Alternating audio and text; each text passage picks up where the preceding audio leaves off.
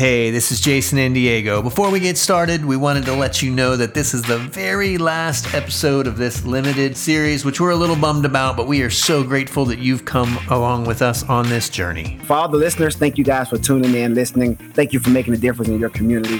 What an honor it is just to have a family like you, Jason, and everybody out there that's listening that has the same heart that we have.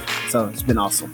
Yeah, could not agree more. Well, as we mentioned at the very beginning, you were going to get to meet 18 of the most inspirational people you've ever met. And I know that having all these conversations has made us better. And we really hope that listening to them has made you better as well. You are going to meet the 18th one today. If you ever have days where you wonder if God is real, this is the episode to come back to. All right, let's get to it. Here we go. I just didn't really have the support that I think I would have definitely benefited from at that time as a kid. So it was more of just kind of trying to learn how to cope and survive with what I had gone through. This is the Foster Movement Podcast, helping you work with others to provide more than enough for kids and families in foster care where you live. Here are your hosts, Jason Weber and Diego Fuller. Hey, this is Jason Weber. Welcome to the Foster Movement Podcast. I'm here with Diego Fuller. Hey, Diego. Yo, what's up, Jason? How you doing today? I'm good. How are you? Man, you know me. I'm doing pretty good. Awesome. All right. So, as a kid, did you ever play much hide and go seek? Oh, man. All the time. All the time. One of our favorite games. Yeah. So did you like to be the one who hid, or did you like to be the one who counted and went and found people? Well, when I hide, nobody can find me, and sometimes I hide too long and fall asleep. So you're like an expert. Oh man, I'm good. Hey, I'm curious. Did you play? Yeah, sure. So how did y'all count? Was it like 1, 2 to 10, or was it 5, 10, 15, 20, or was it the song? I've never heard of this song. Oh, you never heard the song? The 5, 10, 15, 20, 25, 30. Here I come, ready or not. No, we just counted by ones. Oh, wow. Maybe we were in the remedial hide and go seek class. Right. So we just counted by ones. Yeah. There was one time we were playing with our kids when they were like toddlers at the time. Uh-huh. And I won't even name which kid this was, but they went and hid, and eventually it took us a long time, my wife and I, to find this kiddo. Oh man! And she had gone and hid in the hamper, and she was quiet. And normally they would giggle, and you could hear her. She was so quiet, like she was the champion. But the thing is, she was in there so long that she had a little accident in the hamper. But even with that, she's like, I'm hanging tight. I'm hanging tight, right? I'm not going no matter what's going on. Anywhere. I'm hanging tight. That's winning cool. This. Right. Game. So, yeah, awesome. That's awesome. Yeah, well, today we are going to be talking about finding one another and parenting kids from hard places, and it just reminds me of our relationship with God. Right. That when sometimes we hide, and He comes after us. Yes. And parenting kids from hard places is a lot of times it's this journey of not only us finding the true kid that's inside of that kid and his experienced trauma, but it's the journey of them finding us as well. Amen. Yeah, absolutely. Well, we have a really amazing testimony by a former foster youth that we're going to talk to, Joanna Torres, who professionally now helps a lot of young people in foster care, but she herself had an amazing story. And so we're eager for you to hear that. And then we're going to hear from Kayla North, who coaches a lot of families through trauma parenting and does a great job. She's helped our family a ton, and we really appreciate what her and her husband Ryan have done and how they've helped so many families. So let's get to it. Let's get to the interview, first of all, with Joanna Torres. I'm here with Joanna Torres in Santa Ana, California. Hello, Joanna. Hi. Thank you so much for being with us. Thank you. So you came into foster care when you were 3 years old. Yes, that's correct. Can you tell us a little bit about the circumstances that led you coming into care? Yeah, absolutely. My parents were parents that just struggled a lot with substance abuse. There was a lot of domestic violence in the home. So family life was really hectic. And, we lived in the projects, so didn't live always in the best areas. And because of the nature of my parents' relationship, the unstableness of it, and it just created, a very unhealthy environment for myself and my siblings. And it kind of reached a point where my parents' fighting just got really bad. And how many siblings did you have? I had 3 other siblings, so 2 sisters and a brother. And you were... I was the youngest. The youngest, okay. Yeah. And it got to the point where my father was like, you know what, I think that we should separate, and it's not healthy. It's just I don't like the way our relationship is, so I think I'm going to leave. And my mom didn't want that, and so she ended up leaving with me and hitching a ride to get... I guess, I don't know, I'm not exactly sure her reasons why she took me with her, but she did. And so she hitched a ride with a stranger and ended up in this gentleman's home. And as my dad was moving out his stuff. And so when my dad came home, he realized I was gone, my mom was gone, but my other siblings were still at the house. And he didn't know where I was. And unfortunately, of a course of events that evening, the gentleman ended up murdering my mother. And I was with her when it happened, and he ended up putting my mother and I in the trunk of his car, drove back to the city that we lived in, and that next morning, a family found me roaming the streets. So that's when my journey in foster care started. It was after that incident. Mm. How many placements do you estimate that you had in your time in care? As far as I can recollect, I think maybe 5 or 6 placements. My dad was going through the process trying to reunify with me, so that was the plan. So I had visitation with my dad. So he would visit me in the different foster homes, and I got to see him. So as far as I can recollect, it was 5 or 6 foster placements that I had. Obviously, kids who are in care have experienced trauma of some sort. The kind of trauma you experienced obviously is extremely acute. How did you mentioned having anxiety?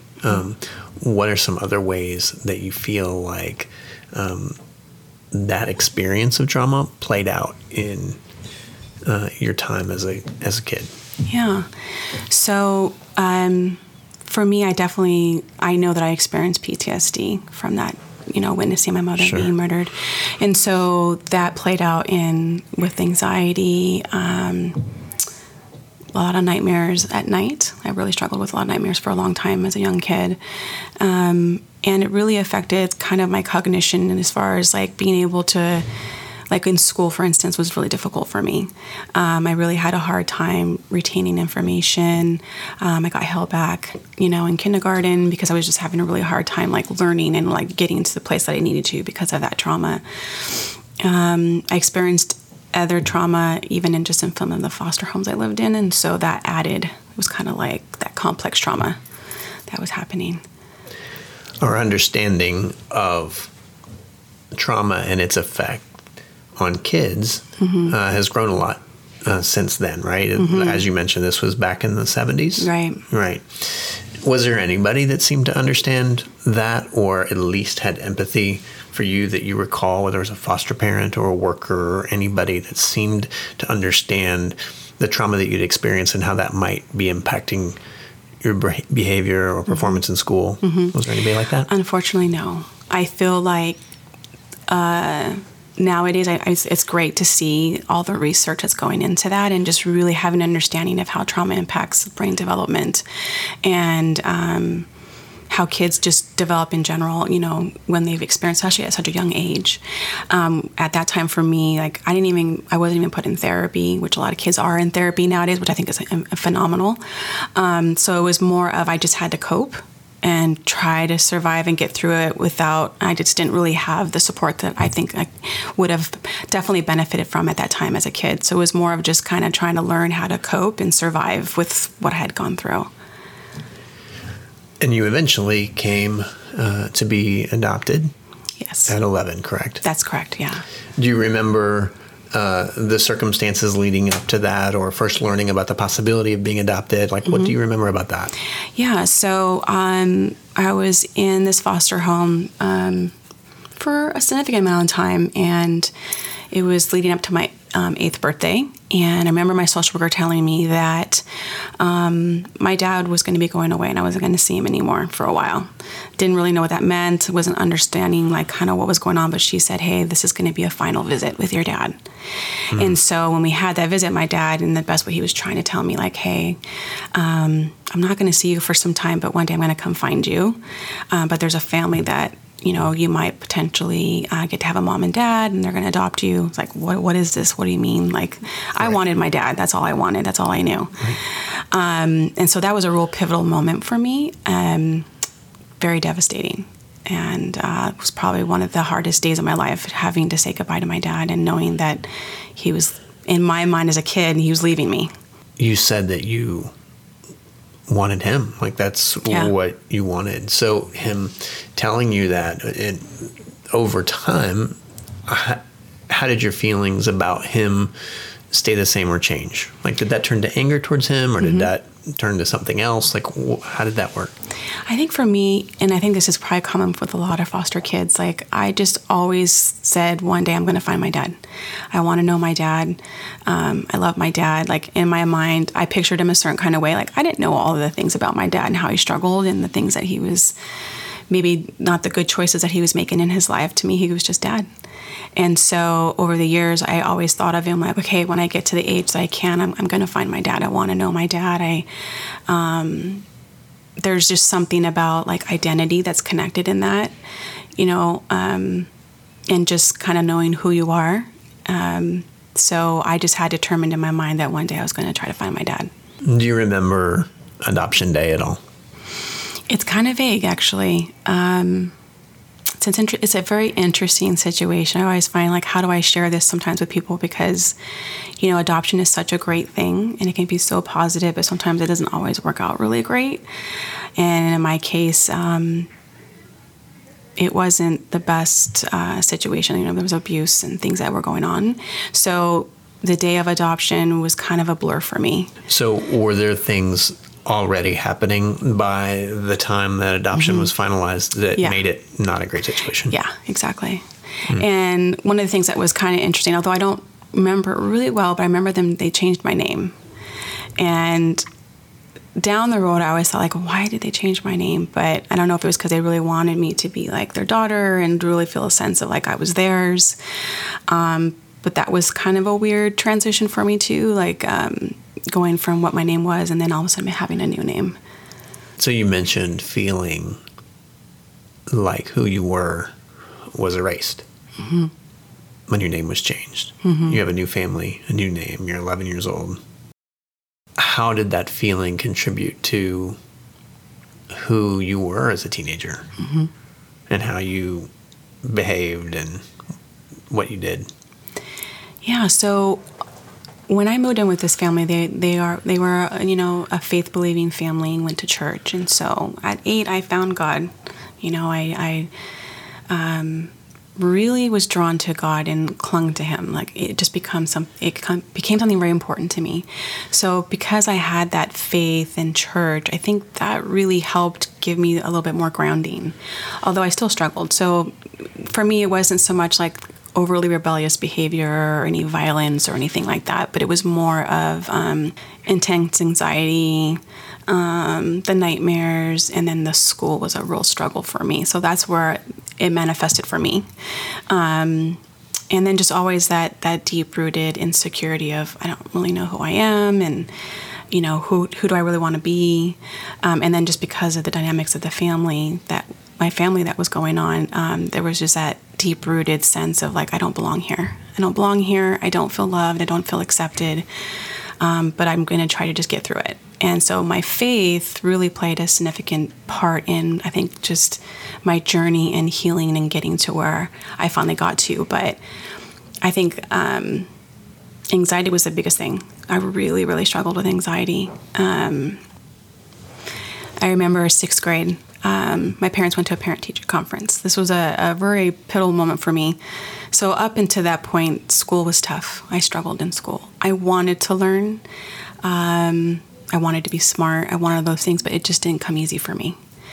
But no one really took the time to understand why. It was more of like, oh, she doesn't care. She doesn't want to learn. She's not interested in school. So my 6th grade teacher ended up telling my parents that she didn't see me ever graduating from high school. She didn't think I had it in me to do it. And she's like, I definitely don't ever see her going to college, so don't ever expect that from her. She just doesn't have it, what it takes. Were you there during that conversation? Or did you just remember hearing that? They ended up telling me that. I wasn't at the parent conference. My parents just ended up telling me, like, hey, we went to conferences, what your teacher said about you. And I remember it was kind of a double-edged sword. On one end, it created an even deeper root of insecurity for me, but then it also put a fire in me as well, that I felt like, you know what, I'm not who you say I am. You don't know who I am, so I'm going to prove you wrong. And so it put that fire in me. So going into like junior high, high school, like I was just so focused on proving them wrong, that that's not true. And I ended up doing really well. I mean, it was a struggle. I had to work really hard for my grades, but I ended up getting A's and B's and leaving junior high with a really good GPA. And then going into high school, I ended up graduating with a good GPA and part of the National Honor Society. So then going into high school, I did really well. I worked really hard, ended up with like a 3.5 GPA, which was huge for me, and then being a part of the National Honor Society. So it was really exciting, and I felt so accomplished, like I showed you. Like, I did it, I graduated. And then I went on to get my bachelor's and my master's degree, so. You mentioned that following that meeting with your biological dad, that he was the one that you wanted. And that you always just thought, I'm going to find him again someday. Mm-hmm. Did you end up looking for him again? I did. When I was 19, I kind of went through the process of, sending a letter into social services saying, hey, I'd like to find my dad. If you have any information, I'd like to, find a way to connect with my dad. And they ended up sending me a letter with like basic information, but they're like, unfortunately, we don't know where he is. So, if he ever reaches out to us, we'll let you know, kind of a thing. And I just was so disappointed because I thought, man, this is like my chance to like know my dad. And so I just really prayed about it. And at the time I worked at a clinic where people come in for like massages and like physical therapy. I was a receptionist there. And one of the patients that weren't there was just a really nice gentleman. And one day we just got to talking and he ended up telling me that he was an undercover investigator. We just got into this conversation, just random one day. And so I was like, hey, I want to find my dad. Like, what do I do? How do I do that? Can you give me some advice? And he's like, you're such a nice young lady. Like, I'll help you. If I have any information, I'll see what I can find for you. Wow. It was incredible. Like, what? How is this really happening? Wow. And you had been praying. I had been praying about it, yeah. And so all I had was my dad's name and I think his date of birth. I was like, this is all I have. And he's like, okay, give me a couple of weeks and I'll see what I can find. So I have access to all the ways of finding people and then I'll let you know. About a week later, he came in and he's like, I found your dad. This is pre-internet. Pre-internet. Right. Mm-hmm. Yeah. And I was just kind of blown away. And he's like, hey, do you know about your dad? And I was like, I don't remember much about him, honestly. And he goes, well, just be careful. He has a history. He's been out of jail, has quite a record. So I don't know what kind of man he is, but this is where he is. Here's his address. And I just remember my heart just racing, thinking like, wow, like I'm actually going to like finally connect with my dad again after all these years. During that time, what did you fantasize about who your dad would be and what that meeting would be like? I totally did. Absolutely. I always imagined like my dad was going to come and rescue me from everything I'd been going through and all my pain, and he was going to make everything okay. I just imagined this guy married with kids and just kind of really fantasized this whole story in my mind of who he was going to be. And so when you met him, What was it like? Definitely not what I imagined. It was exciting in the sense like, this is my dad. This is my flesh and blood, which had so much meaning to me. But definitely not the person I would have imagined. You know, he was a kind of a hardcore guy, covered in tattoos, lived a pretty hard life, was just kind of getting clean and sober from substance abuse. And so it was really, really different for me, especially being, you know, a Christian girl raised in a really strict family household. And then meeting this guy who's just so worldly. It was definitely different. Take us to that moment. Was it a phone call to begin with, or did you just show up at his door? Like, how did that work? It's actually a really cool story. So after the gentleman gave me my dad's information, I wrote this long letter, and I figured, well, if this is truly my dad, he's going to know like about what happened to my mom. And so I kind of wrote in there like, this is what happened. This is what ended up separating us, and this and that. And I put in a picture of me when I was little, and then a picture of me in my high school picture, and like, this is who I am now. And I mailed it off. So right at that same time, my dad overdosed on heroin, and or not overdosed, but he got through it. Some friends in his life at the time said, hey, like, you probably should get some help and maybe go through some recovery. Like, your addiction is like getting really bad.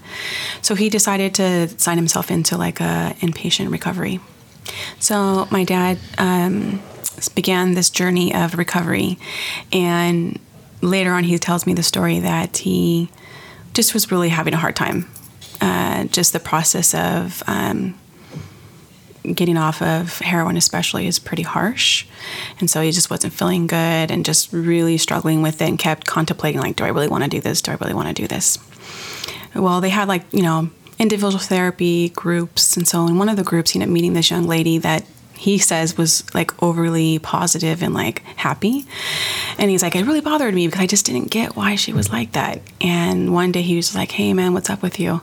Like, you're always smiling and like overly friendly. And she's just like, you know what? I'm a Christian and I believe in God. And so she said, you know, God just kind of gives me that peace to get through each day. And she said, I have what's called a God box, and I put in prayer requests every day. Like, this is what I need help with for my day. And it helped me get through. And my dad's like, well, I don't believe in God, so I think that's weird, but okay.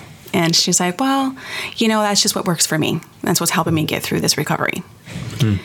So I don't know, a few days had gone by, and she's like, she came up to me after group one day, and she's like, you know, I want to give you my God box, and I want to encourage you to give it a try. Wow. And so he's like, well, I don't believe in God, so why would I want to do that? She goes, just give it a try. I can see you're really struggling. So one night he was in his room, and he said he started thinking about me. And he's like, man, if I could just find my daughter, that would mean everything to me. And so he looked at the God box on his dresser, and he was just like, I wonder if I should give this a try or not. So he said he got a piece of paper, and he wrote down on a piece of paper, God, if you could just give me my daughter back, I'll get my life together. And he folded it up. He put it in the God box.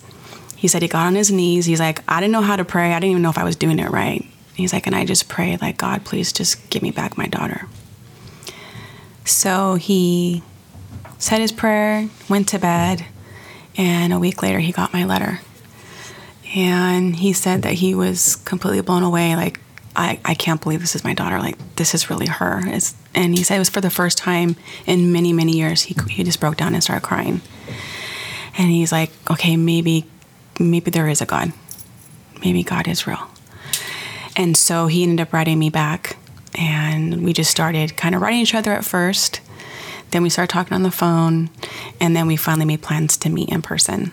And so we ended up meeting at a mall, and it was, man, so exciting, but I was so nervous. I didn't quite know what to expect, but there was just something about seeing someone that's like your flesh and blood, your family. And I just was beside myself with excitement.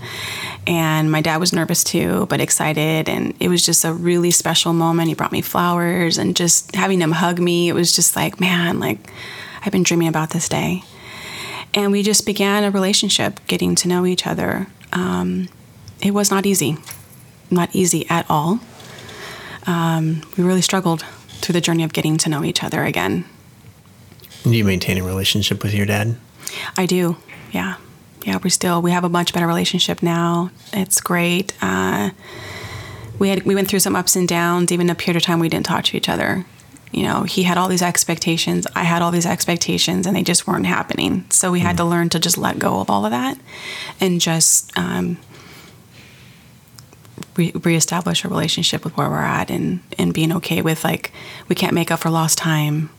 You know, it just is this is where we are at, and this is what it is, and just move forward. You had imagined what things would be like, what he would be like, and you mentioned that those expectations didn't come to be real. Do you think that he had expectations of what you would be like? I don't think so much about what I would be like, but I think he definitely had these expectations of a relationship. Like, I'm your dad, and I'm back in your life now, and I'm going to be your dad now. And I was like, well, I'm already 19. Like, I'm going into adulthood. Like, I don't need a parent, but I do want to get to know you and have a relationship with you. And I have parents. And I think that was the hardest thing for him, you know, being able to accept that, knowing what I went through with them when I ended up sharing with him the abuse that I went through. Like, he was pretty devastated. He felt he had failed me because he had imagined I was going to have this safe, great home, and then to hear that I went through the things that I went through. But for him, he had a hard time wrapping his brain around, like, forgiveness and what God teaches about forgiving and loving people, and that I was choosing to still love my parents and have a relationship with them and to work on forgiveness. Or in his mind, like, you shouldn't even see them or talk to them anymore. And so I think that was something that we had to really work through. Mm-hmm. It strikes me that we often use the phrase, you know, we picked up where we left off, right? This idea that when you don't see somebody for a time, but when you're talking about this kind of a situation, when you left off at 8 years old and you pick back up at 19, you both are completely different people at that point. Mm-hmm. We both were grown up. My dad was a young father. He was 19 when I was born. So we both said, like, wow, we've grown up now. We're at a different place in our life. Like, you're right. It's not the same. It's not like it was back in that day. And so really learning to get to know each other and just build a relationship moving forward and understanding each other, you know, who I was as an individual and who he was as an individual. And just working through that. And awesomely enough, through our journey, he ended up accepting Christ and becoming saved, and really, really, truly turned his life around and got clean and sober and hasn't used since. And really just became a different person from the life that he had lived previously. You now professionally work with young people, teenagers who are transitioning out of foster care into adulthood. Mm-hmm. Obviously, you have so many ways in which you can relate to them. What do you find is the piece or pieces of your experience that help you best connect with teenagers who are going through some of the things you went through? So I think the biggest way that I feel like I connect with the kids is so many of them struggle with that identity piece. Feeling like they really have a good sense of who they are and needing a sense of belonging, all of that. So that piece I really get, and I can connect with the kids. And so many kids, too, struggle in school. It's a common thing, you know, and so really being able to sympathize with them, but encouraging them and championing them to do great, that you can overcome it. If I can overcome it, you can, too. And I always tell my story about that 6th grade teacher. And I was like, this is what she said about me, but look where I am today. So you can do it, too. And so a lot of times the kids are like, okay, I can do this. Like, if you're saying you can do it, then I'm going to give it a good try. And like, all my kids have graduated and moved on. Maybe it was a rough journey in the process, but they get to that finish line, which is exciting. Well, thank you so much for spending the time. Thank you for what you do.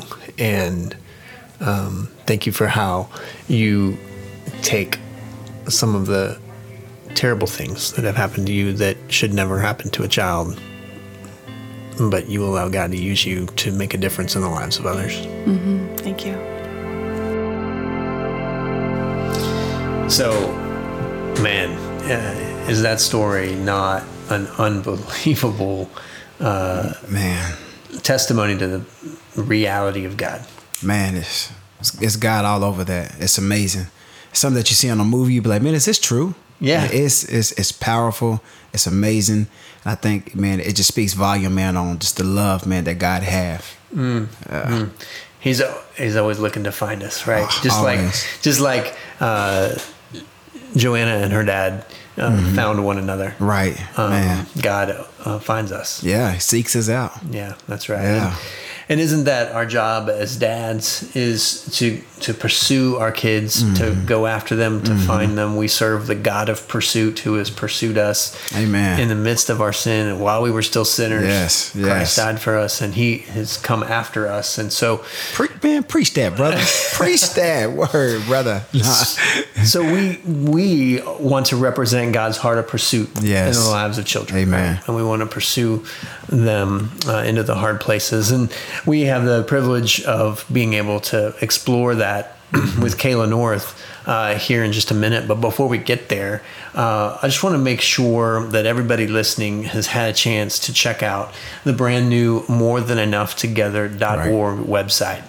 More Than Enough Together is a collaborative movement facilitated by the CAFO community. It is a lot of organizations and a lot of churches saying, you know what? This narrative that we've been telling about foster care, that we've been believing about foster care for so long, that says there's not enough. Right. It's not okay, because when we say that there's not enough, what we're saying is there's just some kids that aren't going to get what they need. There's just some families that aren't going to get loved like they need to be loved. And we're saying, that's not acceptable. And we believe that we live in a world where it is possible to see more than enough. We believe we serve a God of more than enough. And so we're banding together, and you have the opportunity to go there. Just go to morethanenoughtogether.org, and let's see 10% of churches in your county actively engaged in foster care.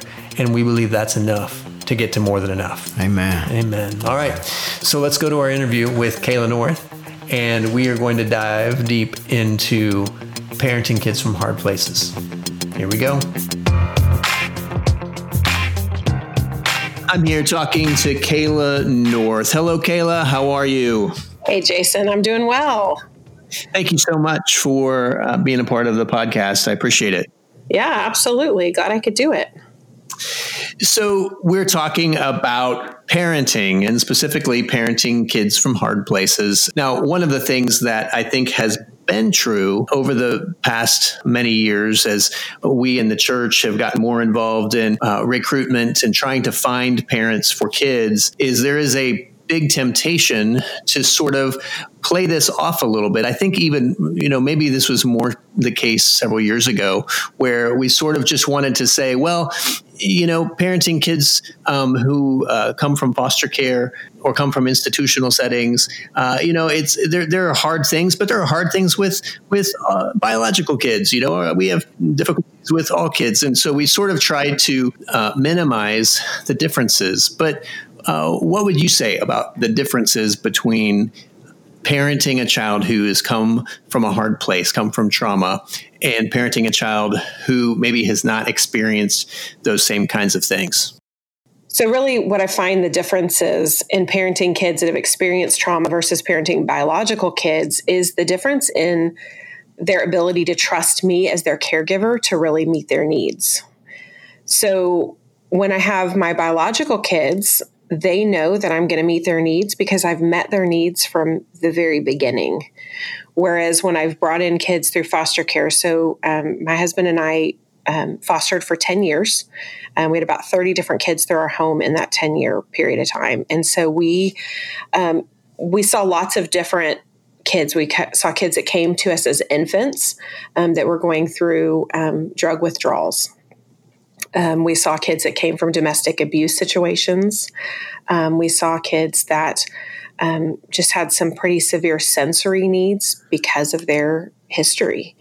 And so parenting those kids, I had to find what their needs were and meet their needs. But the problem is that kids don't say to me, well, I need to trust you. And so if you would just do some things that helped me trust you, then my behavior would be better, right? Instead, what happens is their needs are expressed as behaviors and unwanted behaviors, right? And so when we're parenting these kids that have these really big behaviors, the inclination is to want to tighten in the reins and put a lot more structure and put a lot more restrictions and consequences. And that tends to be the way that traditional parenting has said, this is what we should do. But when we're parenting kids from hard places, what they really need is they need a lot more nurture because maybe they've missed out on that in their past experiences. And so while there has to be structure, there also has to be a balance of nurture. And I think that was really hard to learn because the nurture comes pretty naturally when you have a relationship with a kid already. When you're parenting your biological kids, you've been nurturing them from the moment they came, from the moment you first held them.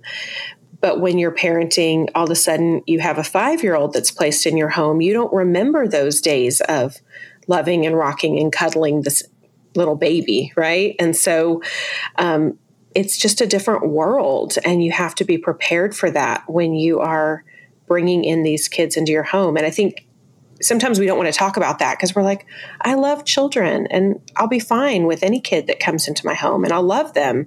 And that's where I came from, right? I came from this, I'm going to love any kid because I always have. I've always had this love for kids. But when you've got these really difficult behaviors, it makes it a lot harder to view those behaviors as an expression of a need.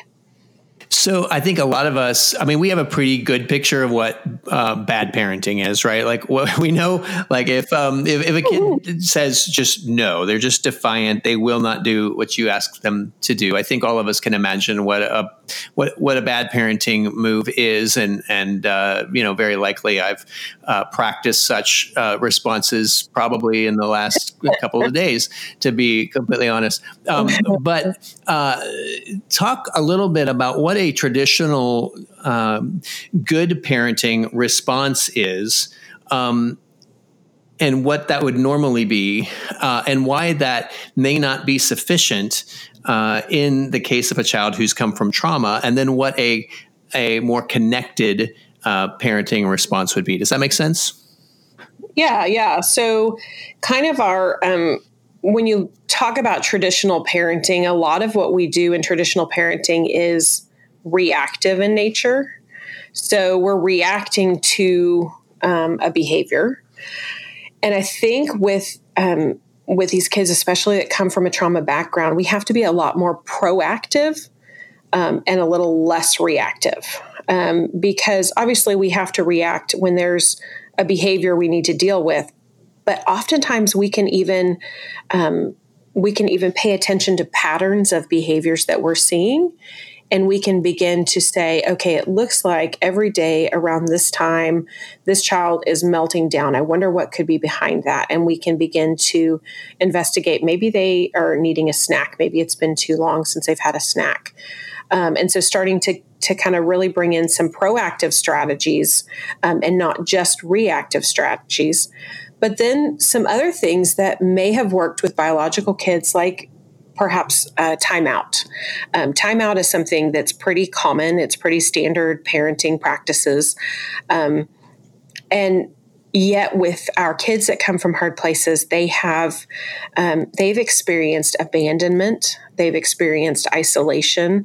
And so timeout doesn't work well with them because timeout says, go away and come back when you can behave better. But what we would use is more of a time in principle where we would say, I'm going to stick with you and I'm going to help you regulate because you don't have the skills yet to be able to self-regulate and to be able to handle whatever has caused this meltdown. So, and time in looks more like, I'm going to meet whatever needs you might have. It's not a discipline per se. It's more of a helping a child to regulate and more of a connected way to say, okay, when this kid is melting down, it means that they need my help versus they need my punishment. Also being able to, I'm like you, I've done many of the wrong things and many disconnected things, right? Even in the last few days. So I don't always get it right. But I think when we can view some of the interactions with the kids differently, then it helps us to be able to like regulate our voice, right? So what we might have, with a biological kid, we might have been able to just raise our voice just a little, and then they knew we were serious, and then the behavior would stop, right? Whereas with these kids from hard places, we raise our voice, and then they raise their voice, and then things begin to escalate, and things don't go the way we thought they would. Because, again, they don't trust us yet. They don't trust that we're going to be able to handle it. And so it becomes a little bit of a power struggle, and voices escalate. And so what might have worked with a biological kid, of just being able to let them remember that you've got this and you're in charge, might be viewed as a threat to kids from hard places. So I think it's probably safe to assume that there are people listening to this right now who are hearing you, they're listening to you, and they're saying, Kayla, that sounds a little soft to me. That sounds a little permissive. Talking about a kid melting down and our response is give them a snack. Right. Our kid is disrespectful and saying, come hang out with me. Like that sounds like you are letting them get away with murder. Tell us why. Tell us the difference between what you're talking about and what truly is permissive parenting. Yeah. So permissive parenting is letting a kid do whatever they want and run the show, right? And I've seen a lot of it.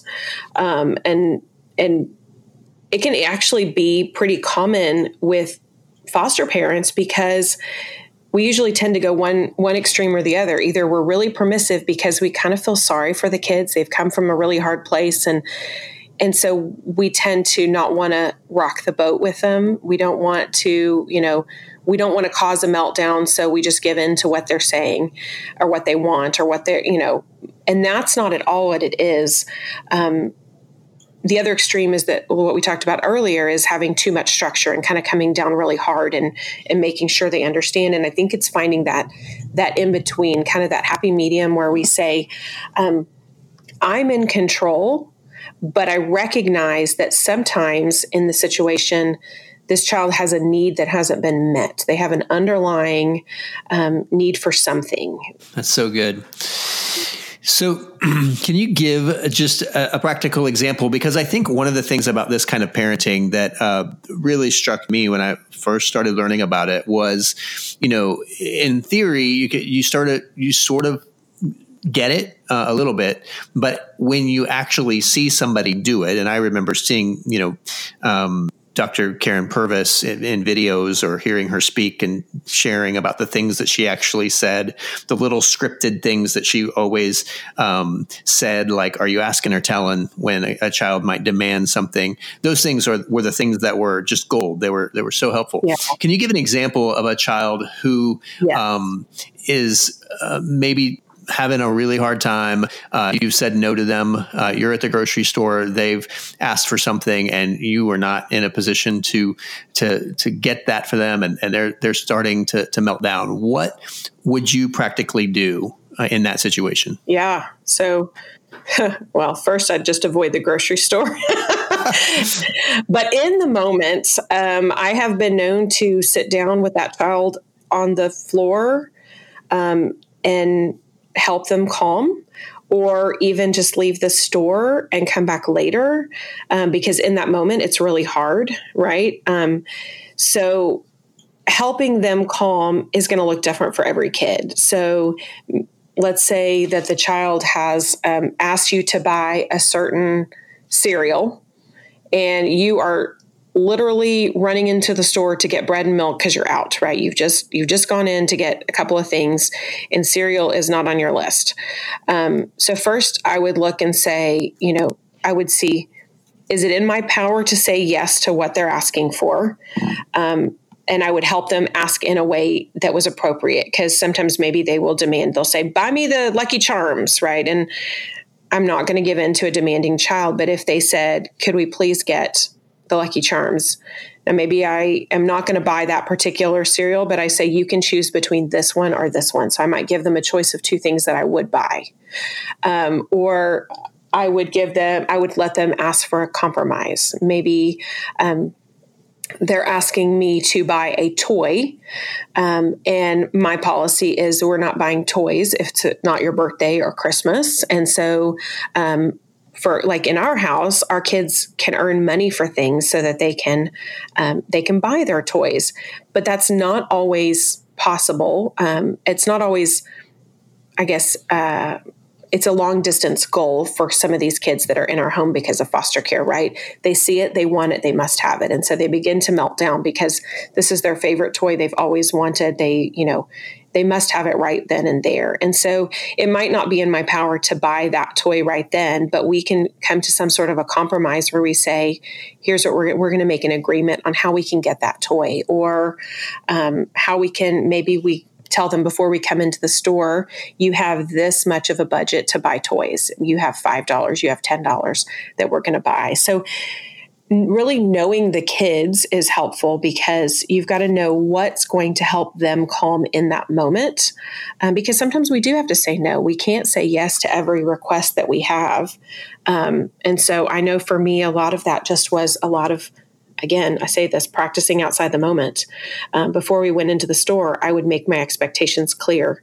When we come into the store, we are not buying toys today. Repeat after me. We are not buying toys today, right? I mean, we just have to make sure they understand that's not what we're doing. And still, they're going to ask you for a toy, right? And in that moment, you can say, remember how we're not buying toys today?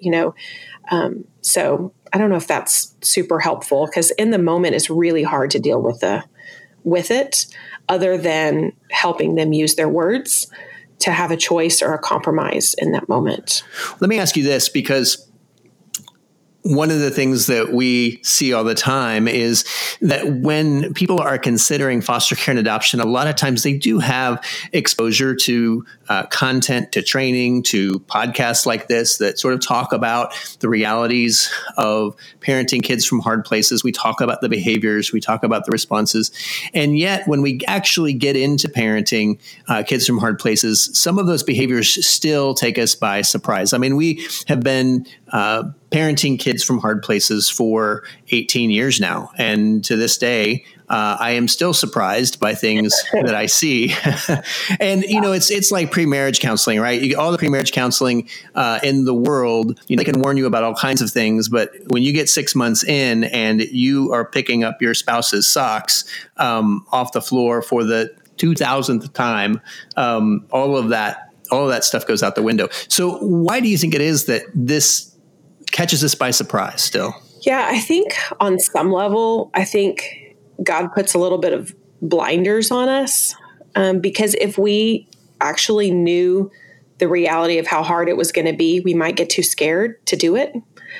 And so I think that we hear these things and we view them through whatever our lens is, right? When we came into foster care, I had nannied for many years for large families. I felt like I had seen a lot of things. So when I heard some of the difficulties with parenting and how things were going to be different, I was like, yeah, for some people it might be, but not for me. And so that was kind of the lens I viewed it through. And then that first kid that was challenging had me curled up in the fetal position crying, going, what am I doing wrong? Why is this not working? And I had to go back through that same training and say, okay, tell me again what I'm supposed to do in that moment. And then I could hear it even better. So I think it's valuable to have the training ahead of time and to hear, but just knowing that everybody's viewing it through their lens of their own experience. And until they have that child in their home, the reality of it is not going to sink in. And there are some kids that are fairly easy and fairly low key. And so I've even seen foster parents who've had some fairly easy placements that have come to their home and they're like, yeah, this traditional parenting works just fine. I mean, this kid, things are going well. And then they get this new kiddo and they go, oh my gosh, what's going on? What am I doing wrong? Because what they were using wasn't working. And so I think at some point it's just God's protection of us and allowing us to do something that is outside of what we might have done if we'd known how hard it was. Yeah, I agree. And I want our listeners to know where they can hear more from you and Ryan on these issues. Tell us where they can go to learn more from you guys. Yeah, so we have a podcast called the Empowered Parent Podcast. And we just do parenting, just kind of like what we've been talking about, but we do specific topics. So you can kind of search by, topic that you're struggling with, and just little bite-sized nuggets of how would I handle this situation, really practical stuff. And then we also have a blog, onebighappyhome.com. And then you can also find, writings on tapestryministry.org. And empoweredtoconnect.org has some of our writing on there as well. I think those are all good resources. I'm like you. It's like, I think conferences are great pep rallies that get us moving in the right direction, but it can't be all that we do. We have to have just constant learning. I'm constantly reading things, listening to people who have gone before me, who have more experience, who have learned different things. I go to trainings because I'm pouring into people often, but I have to be poured into as well. I have to have that. We always used to tell people that I still do, I guess, that I'm so much of a better parent when I'm actually teaching others and constantly in that learning phase, because it's hard to, teach people that you should give your kids choices and offer them compromises and then yell at your kids and tell them just go to their room because they're being horrible, right? I mean, they don't live in tandem together, right? If you're in community with people, if you're doing these things, then you're more likely to continue doing them at home if you're with other people who are like-minded and doing those things too. Yeah, well said. Well said. And one of the words that you said that I really resonate with is learner. Yeah. If anything, parenting this way requires a real investment in lifelong learning, to learn what it means to help kids to enter into their distress and help them and help walk with them through that. So thank you so much, Kayla, for what you and Ryan do to help so many families do that. Again, tell us the name of the podcast. It's the Empowered Parent Podcast. Awesome. Thank you so much for being with us. Absolutely. Thanks for inviting me. Great talking to Kayla North, as always. She has fantastic wisdom and insight. Yes. A lot of insight. Very smart. Yeah. Yes. Yeah. This whole idea that we talked about at the beginning, this idea of hide and seek, and the idea that, God is always pursuing us, and that it's our job to go and pursue the kids that are in our home and find them and help them find them. Most and definitely. Help them to find us. It's a dance. It's not easy, but absolutely worth it. Well, we are so grateful that you were able to join us. We want to thank our guests. We want to thank Joanna Torres and Kayla North. Yes. And we want to thank, specifically, we'd like to thank Olive Crest. Some of these interviews that we've been doing lately and are from former foster youth that Olive Crest has introduced us to. It's a great agency out west on the West Coast, and they were fantastic. So we want to thank them for that. And we want to thank you for listening. If you're interested in learning more about the foster journey and this process, and it's something that you are thinking about foster parenting, and or maybe you are somebody who helps others navigate through the foster journey, we've got a resource for you for that very purpose. It's called The Foster Journey, and you can find it on the KFO website. So go there and learn more about that. We'd love to have you visit us on our Facebook page and the Foster Movement Podcast page on Facebook. And if you want to see the show notes for today, go to fostermovementpodcast.org. That's fostermovementpodcast.org. Again, grateful for you, so grateful for everything that you're doing in the community where you live, for kids before, during, and beyond foster care.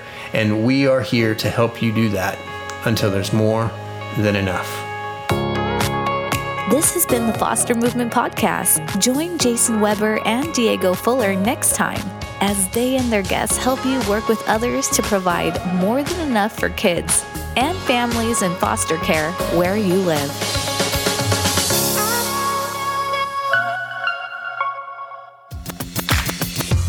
Hey, this is Jason and Diego again. Yes, and we're still here because there's a couple of things that we want you guys to know. That's right. First of all, be sure to download the free PDF we created especially for listeners of this podcast. It's called Key Things Former Foster Youth Want You to Understand About Caring for Current Foster Youth. This thing is beautiful and full of wisdom and insight from those who've been there. And I'm telling you, you need to print these babies out and give them to foster parents and applicants you work with because these things are amazing. Just go to morethanenoughtogether.org/free download. That's morethanenoughtogether.org/free download. Also, as you know, the Foster Movement Podcast is a limited series of just 18 episodes. But listen, it's okay. Don't be sad.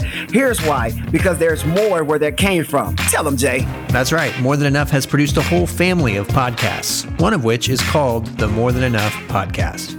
So to learn more, go to morethanenoughtogether.org and click on the podcast link at the top of the homepage, and they are all there. Hey, and one last thing. Thank you for listening. It's a privilege to be a part of your journey. Our team is here to help you work with others in your community to provide for children and families before, during, and beyond foster care until there's more than enough.